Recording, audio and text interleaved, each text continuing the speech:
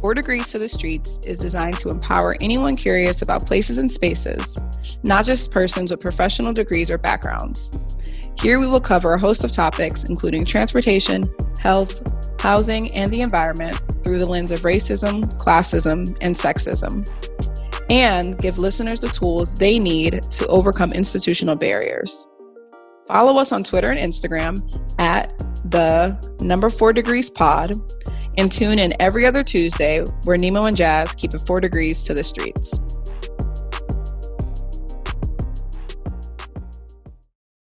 Hello, everybody. Welcome back to the 4 Degrees to the Streets podcast. Happy New Year. We hope you all had a great holiday season and enjoyed time off and got to rest and recuperate. But we're happy to come back this year in 2022 while we're still in our second season. But how are you doing today, Jasmine?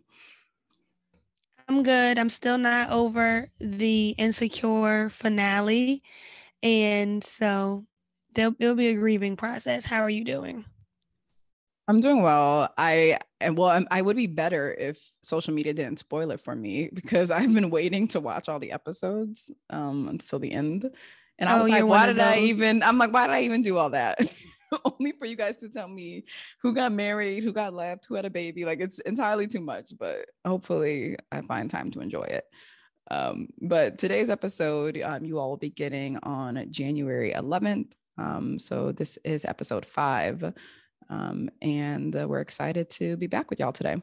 So in light of a new year and a new halfway point in our season, we're going to be talking about aging and designing communities for seniors, and what that looks like and where the challenges around it. And so we thought this was an important topic to discuss in the podcast for 2 reasons. Firstly, because a lot of planning focuses on kind of young adults and mid-aged folks, 18 to 50 kind of range, who have majority able bodies and lack any disabilities in either physical or mental or visual or hearing challenges. And very few elements of planning focus on seniors or youth or persons with disabilities. And so we wanted to have an episode where we focused on one of those categories, that being seniors. And then another element of it was in light of the COVID-19 pandemic, and kind of in the same way that planning focuses on kind of young, able-bodied persons, I feel like society as a whole has come to focus on that demographic. And so in the pandemic, you would see, oh, well, children aren't affected, or well, young people aren't affected, but it's seniors who are experiencing fatalities due to COVID. And it seemed like there was like a shoulder shrug around it, like, okay, well, seniors are disposable, whatever. And so we wanted to have an episode that kind of highlighted the challenges that seniors face living in communities. And so we will frame this episode around longevity and lifespan, and then we'll drill down into one particular area that's near and dear to Nemo and my heart, which is transportation. And so we'll jump into the episode right now. Yeah, so when preparing for this episode, we wanted to talk about how long older adults are living, where they're potentially living longer, and some of the reasons that contribute to that. And we looked at an article from Oxford Academic. This will be in the show notes, and I definitely recommend taking a look because it has a lot more information that I can't necessarily squeeze into this episode. But overall, the study found that seniors and older adults in urban areas and on the coast of the United States are living longer than their counterparts in rural areas and in the nation's interior. So thinking about states in the Midwest and not on a coast. And so what they also found was that the non-metropolitan areas, so the areas in the US that might not be as urban, they lagged in terms of their life expectancy in the US, but also globally. And that metropolitan status, so how urban or less urban an area is a better predictor of mortality than their geographic region alone. So even if someone does live in an urban area, not on a coast, that would improve their life expectancy rather than if they didn't live in an urban area at all. And so another thing the study looked at was some of the reasons why there were reductions in life expectancy. So why someone's life may be cut short. A lot of the reasons for death relate to circulatory diseases. And one of the common examples for what could create a circulatory disease later in life is for smoking. And so there was also, I thought this was interesting, that smoking is now more common in rural areas than in urban areas, but that used to be the opposite. So even as we look at some cultural trends, based on geography and metropolitan area, that also can have an impact on life expectancy. And some of the other factors were looking at educational attainment, income, insurance coverage, and race. And so Blacks in America have higher mortality rates, so their life expectancy is shorter than white populations, but this life expectancy is growing since 2000. And this study was between 2000 and 2016. And the largest concentration of Blacks in the country was in the East South Central division that they classified as Alabama, Kentucky, Mississippi, and Tennessee. The longevity piece is also really important because the graphic I think you show starts in 1990 and moves all the way to 2016. And so even in that short time span, life expectancy for persons in America has increased. And so that just goes to show the impact of medicine and improved environmental conditions, improved air quality, and hopefully improved diet and physical activity, just even in that short time period, about 20 or so years. So what are some of the states that have large senior populations, and are they living in nursing homes? Are they living in communities? Like how are seniors distributed across the United States? Yeah, so the top two states with the largest population of residents age 65 and older, specifically at least 20% of their residents are over age 65, is Florida and Maine. But as we know, like the baby boomers population they're reaching that age. The first baby boomers turned 65 in 2011, so that was 11 years ago. And by 2030, 26 states are projected to have the same profile of over 20% of their residents looking like Florida and Maine today, with over 20% being over age 65. So in terms of, from a planning perspective, why we should be thinking about this is because every day our population is changing and it's becoming a lot more older adults. I think about those population pyramids that I looked at in geography classes, and like, I don't know if it's the top or the bottom, but it's expanding and it's disproportionate, especially because fertility in the US is also going down. So the under 18 population was smaller in 2019 than it was in 2010, kind of like Jasmine was saying.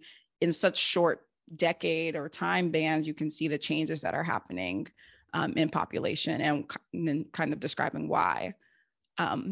Another reason why we think about where seniors are living and why it's important in terms of planning is because only about 4.5% of older adults are living in nursing homes. I feel like, I don't know if it's Hallmark, Lifetime, but I feel like on TV, they make it seem like older adults are always in a facility or in a nursing home, but that's just not true. It's not the reality.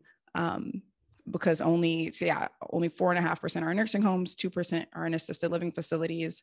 But the majority of older adults, about 94%, or about 33 million people, are living in the community. They're living and doing the same activities that we do on a daily basis. Was there any information on how many were living alone or living with family members that you were able to find? I didn't. I think that's a good question, though. And I think some of that, too, may be cultural. So even if they may not live in a facility, I know I can speak from like the Black African perspective, is a lot more they're going to be living with their kids or living with other family members, too. But I didn't find the specific stats, so that's interesting. I think you would find that in areas where there's a larger, like you said, ethnic population, where there is Blacks or Hispanic or Asian Americans, like they're going to be multi-generational households. And that's cultural and it's family oriented. And I think that also lends itself to the stability of that senior's life. So, and since we kind of now know that they are not necessarily living, not as much, or about 94% are living in communities, what is making that able for them to live there? What's contributing to their ability to live in kind of age and place where they live without having to go to a facility?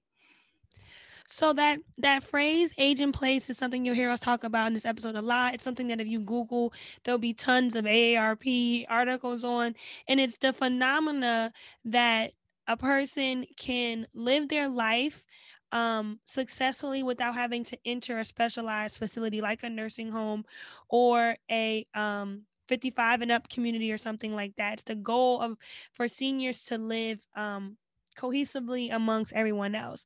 And so the Milken Institute for the Center for Future of Aging has a great study that they do every single year where they look at the top 20 large metros and the top 20 small metros for their successfulness in aging in place.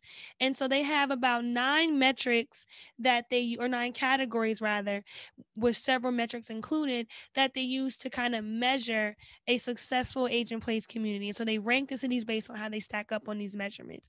And so I won't go through all of them. They're in our show notes, like Nemo mentioned, but I will highlight some of the general topics. And so number one is general livability. It includes cost of living, unemployment, employment, weather, fatal car crashes, income distribution, healthcare. Now, this is very specific to hospitals. It's looking at the number of ER beds, the average ER wait time, the number of physical therapists per capita, the number of cardiac specialists per capita, the number of nurses per capita, the number of physical therapy centers per capita, and how well that hospital ranks in relation to other hospitals across the nation. And then the wellness category looks at general public health metrics: obesity rate, smoking rate, binge drinking rate, air quality, fast food outlets per capita, physical activity outlets per capita. Then the financial security looks at banks per capita, capital gains, reverse mortgages, and the overall tax burden of the place. Education. Now, this is interesting because you're thinking, oh, they're seniors, but there's a lot of opportunities for continuing education. And so, educational attainment, number of colleges and universities. Transportation and convenience. And this includes a whole host of things such as the walk score, average commute time, number of passenger trips per vehicle, the fare on a public transportation vehicle, accessibility of grocery stores. Employment looks at employment growth specific to persons over 65 years old, as well as unemployment rate specific to people over 65 years old. And then living arrangement. This looks at median home price, median rental price, the cost of assisted care facilities, households with older adults. This is what me and them we're talking about. This is looking at the number of adults living at home by themselves versus the number of adults or seniors living at home with other family members. And then finally, community engagement. They're looking at arts, entertainment facilities, volunteer rates, public libraries, as well as the amount of funding that the state and or local government has put towards senior facilities and amenities. And so with that, that's a whole host of categories. From there, they rank the cities. And so how are cities ranking up? The number one large metro was Promo, Orem, Utah. And I know Nemo talked about the Midwest kind of not being a place where we see the long lifespan for adults, but this particular metropolitan area ranked high for scores of livability, wellness, education, and financial security. But because it is a more remote, I'm going to say, metropolitan area, it didn't rank high in healthcare, it didn't rank high in transportation and commute times. New York City also was on this list, and it ranked number 11, so really close to the bottom, on the bottom half of the 20 list. However, it had really high marks for transportation and convenience and employment, but it ranked very low on all other sectors, including community engagement and hospitals. And a lot of the critiques around this were related to population, right? There were long wait times, there were fewer hospital beds, there were less nurses per capita, and that has to do with just the number of people around in New York City. And so the general takeaway from this study is that in a city, in a metropolitan area, there could be a wide range of metrics. We listed 9 categories, which each had about 10 different metrics. So almost 100 different ways you can measure the success of an age in place strategy. But it's impossible really for one place to succeed in all of the categories. They're either going to be really well in some metrics or in really bad in some others, or fall somewhere in the middle. And so I'm going to turn the question to us, Nemo. We are young adults, millennials out here, young, able, flexing, Black and beautiful. Eventually we will age. Even though Black don't crack, we will age. And so what are you looking for, Nemo, as you think about your 75-year-old self? What would you want to see in your community, either in this list or something that wasn't included in that list already? Yeah, one of the things that I liked about this report is that they were really inclusive about, I think they did a good job at collecting all the different metrics that you could possibly think of that matter for someone who's wanting to age in place. But like you said, it's hard to capture everything. So, as I think about myself aging, I'm sure I'm going to want certain things that you may not care for. You're going to want things that I may not care for. But when you're older, you may hopefully have some choices in terms of where you would want to live. Like for me, I think wellness and the quality of life would be really important. I would want to live in an area where there are more options to getting natural and healthy foods rather than fast food, because that's a lot of how I kind of eat now. And I don't really see that changing. Transportation would also be important to me. I like to live somewhere where I have an option to take the metro just as easily as I can make the choice to drive or call Uber or take a form of micromobility, whether that's a scooter or a bike, and have that option too. And then community engagement, I think, would also be really important to me.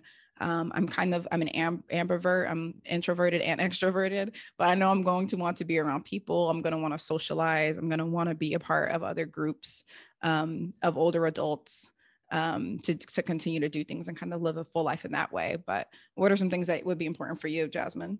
Weather. Number 1 on the list is it needs to be warm. I'm not doing snow. I'm not doing rain. My ideal would be somewhere in Mexico, just sun and beach and sand. But on a serious note, for me, it would be transportation and convenience, wellness, and I think financial security.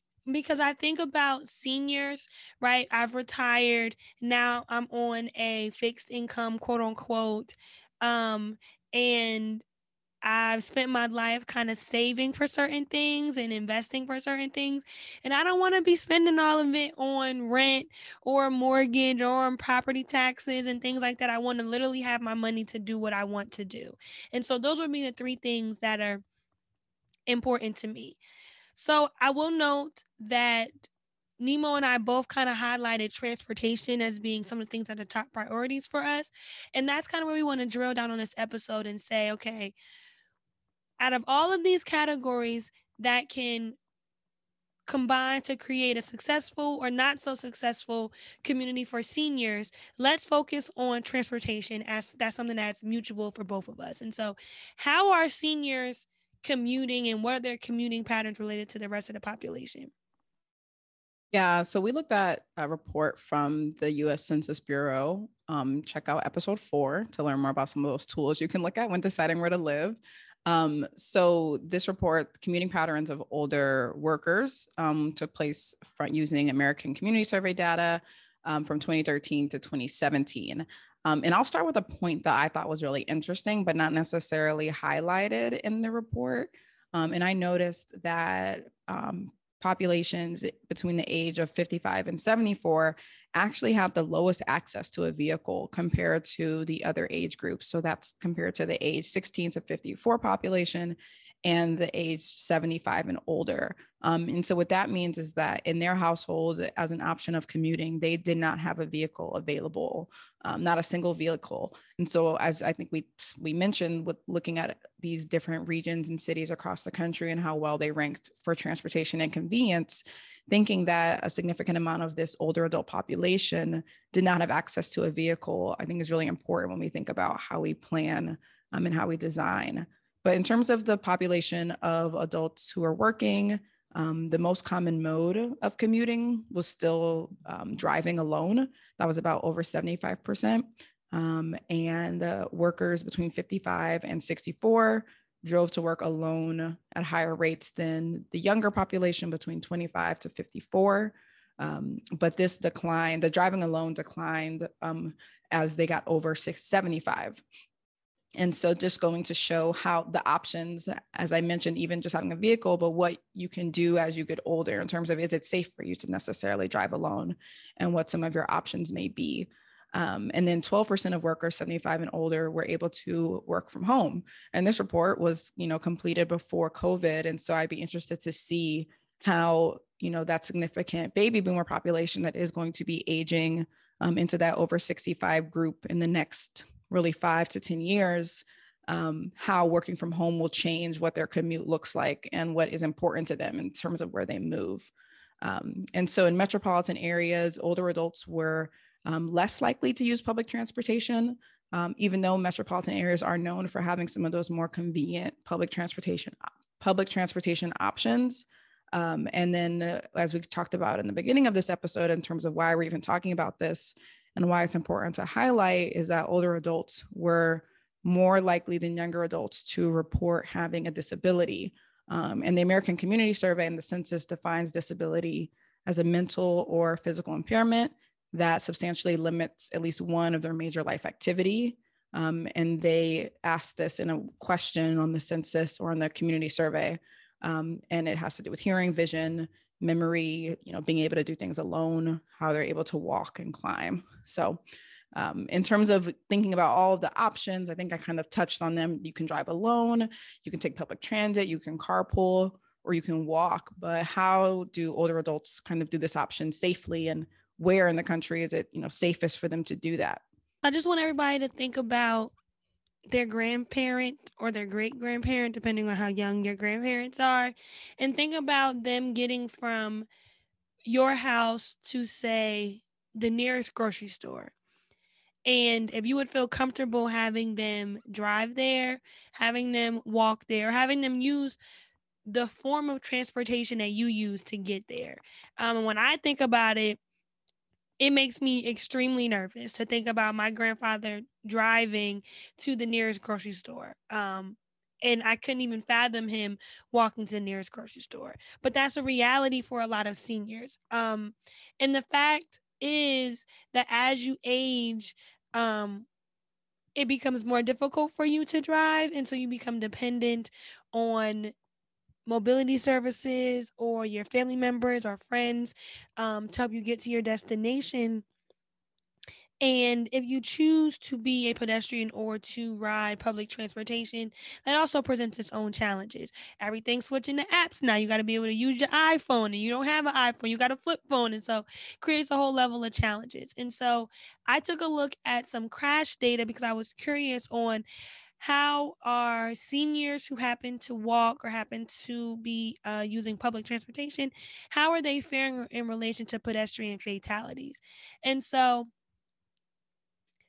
older adults are disproportionately killed in car to pedestrian accidents.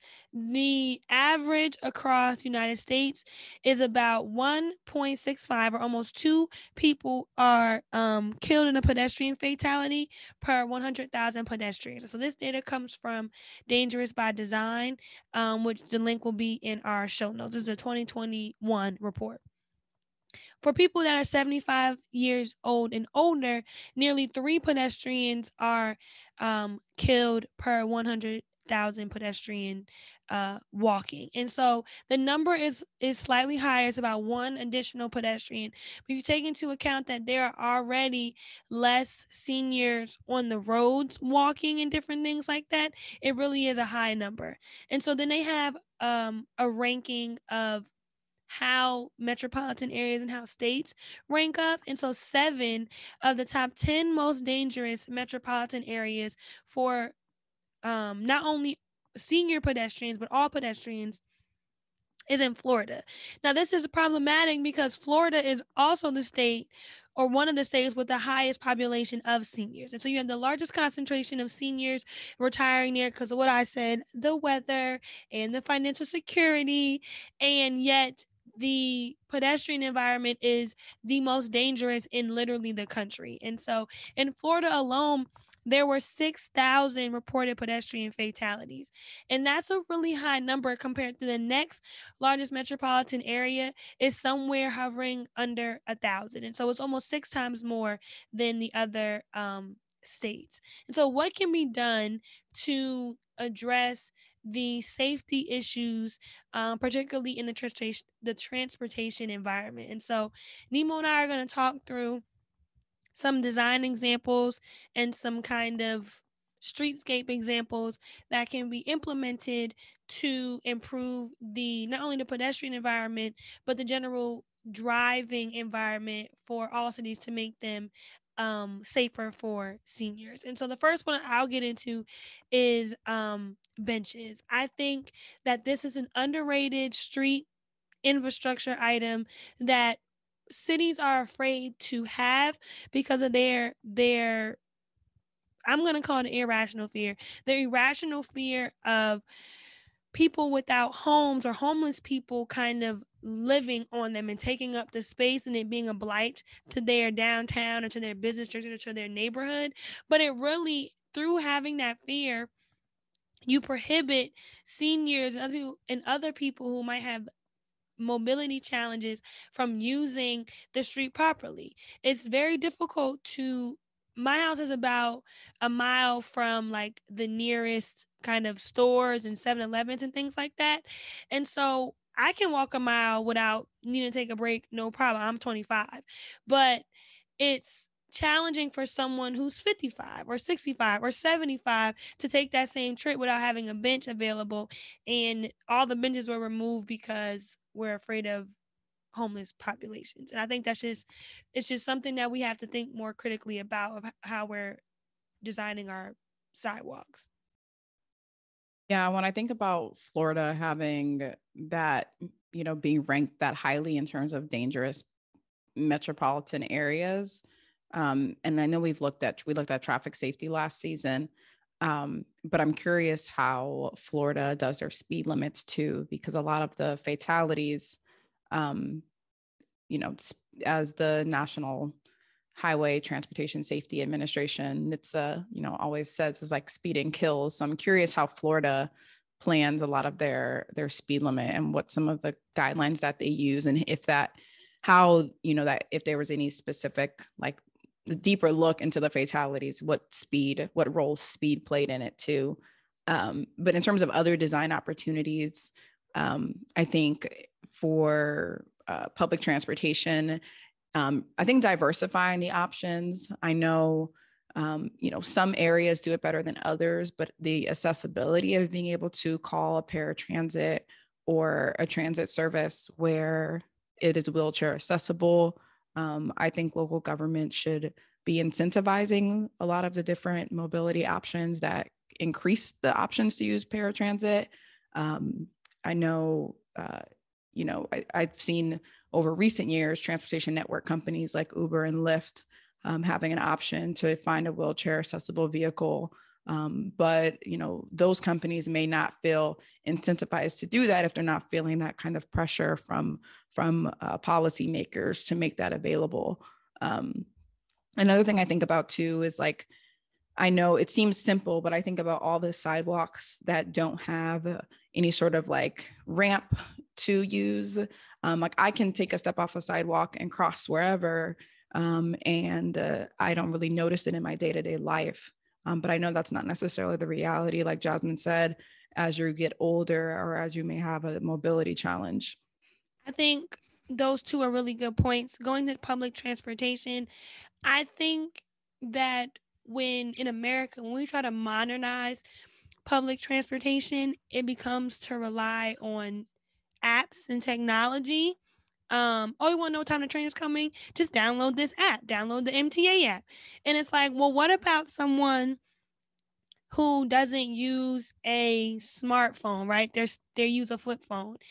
The information should still be readily available. I should not walk up to a bus stop and have no idea what time the next bus is coming unless I have the bus app on my phone. All of that wayfinding information should still be readily available because there are tons of people who don't use their cell phones as their means of getting around. And by putting all of the information on an app or on the internet or on a servicer, you exclude people from using it. Yeah. And I think it's important to remember, like, not as we want to advance into the future and get more technologically advanced, it's like, oh, it's cool, it's convenient, but like for who? Who is it convenient for? Like, for instance, if it is on an app, there should still be an option where you can maybe text a 5-digit number and get instant updates too. Or there should be a 24-hour hotline you can call, and being inclusive with those types of options.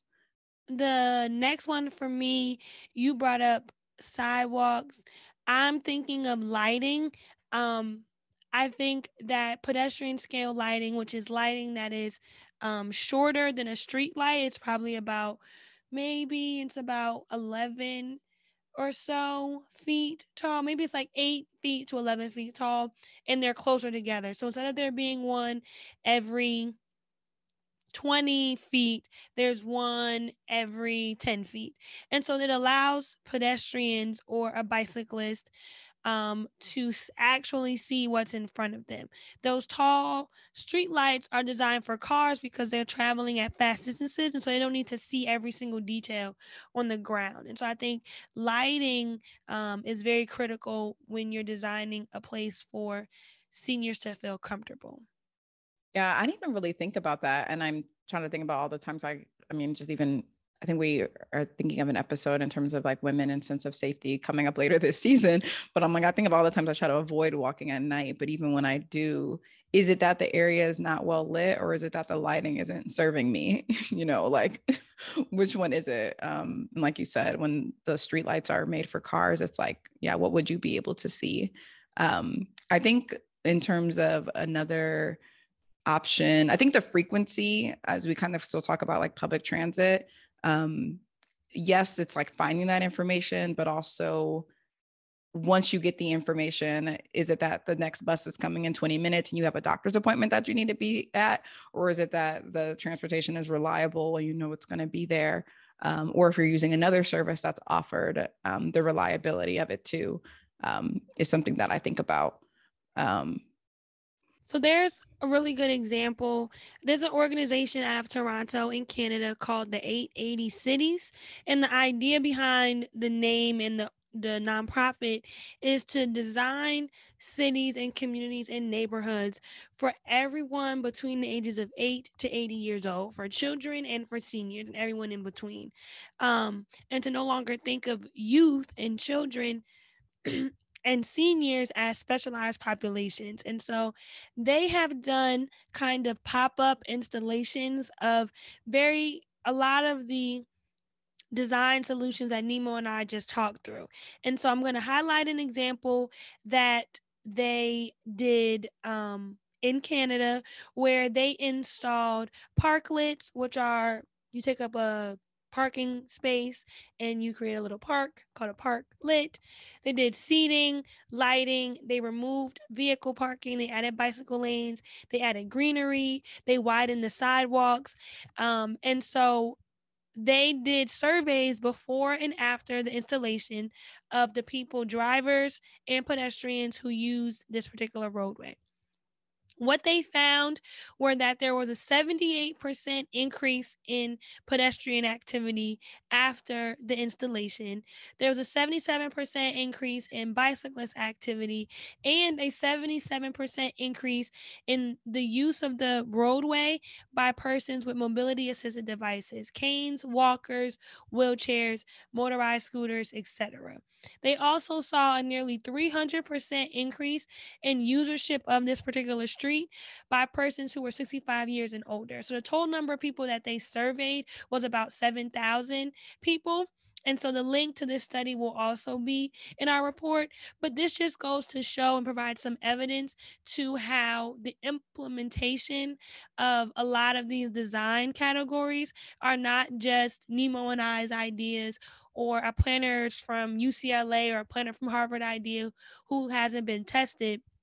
These are ideas that are proven and that are true. Think about your favorite place to walk or your favorite place to just be, and think about the amenities that it has, and think about your least favorite place to walk or your least favorite place to be, and think about the amenities that it doesn't have. And I bet that all of those things that we talked about kind of rise to that list. Yeah, I like this report because I feel like it did a good job of showing the evidence, like the benefits that happen, not just like this is what we did, but like this is the stats to show that it really worked, and that hopefully other cities can implement it and take inspiration from it as well. And kind of like you were just saying, Jasmine, when you think about places that you like and places that you want to be and places that you want to travel through, it's really a lot of unlearning. And we talked about this a lot in season 1, but a lot of like unlearning our built environment and the way that it's been constructed over maybe the last 50 to 100 years. But it's like, as people, we can evolve and make places more human and make places serve more people. We don't have to keep doing the same things that exclude people based on their physical ability or based on their age or based on their race or based on their income. But we can now we have the information, we have the data, we know what's been working. We can include those and really just make environments better for all people. And that's the word of the day. Do you have any takeaways, Nemo, from this episode? Yeah, no, I think for me, really kind of just the reasons of why we wanted to talk about this. I know it doesn't necessarily go with like some of the maybe the other topics we've been talking about this season or in past seasons, but I think it's a nice, it's a nice moment to kind of take a step back and really dig into a specific group and how we can add things and in our daily lives be more inclusive.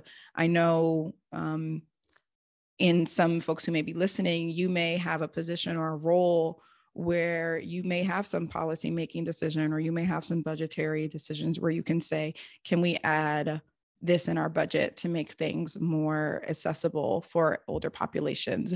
And maybe even this episode, just hearing this episode will kind of remind you. I know there's been times in past jobs that I've had where, I was checked or someone checked me and was like, did you notice that this isn't accessible? Or did you notice there's no elevator here? Did you notice there's no ramp?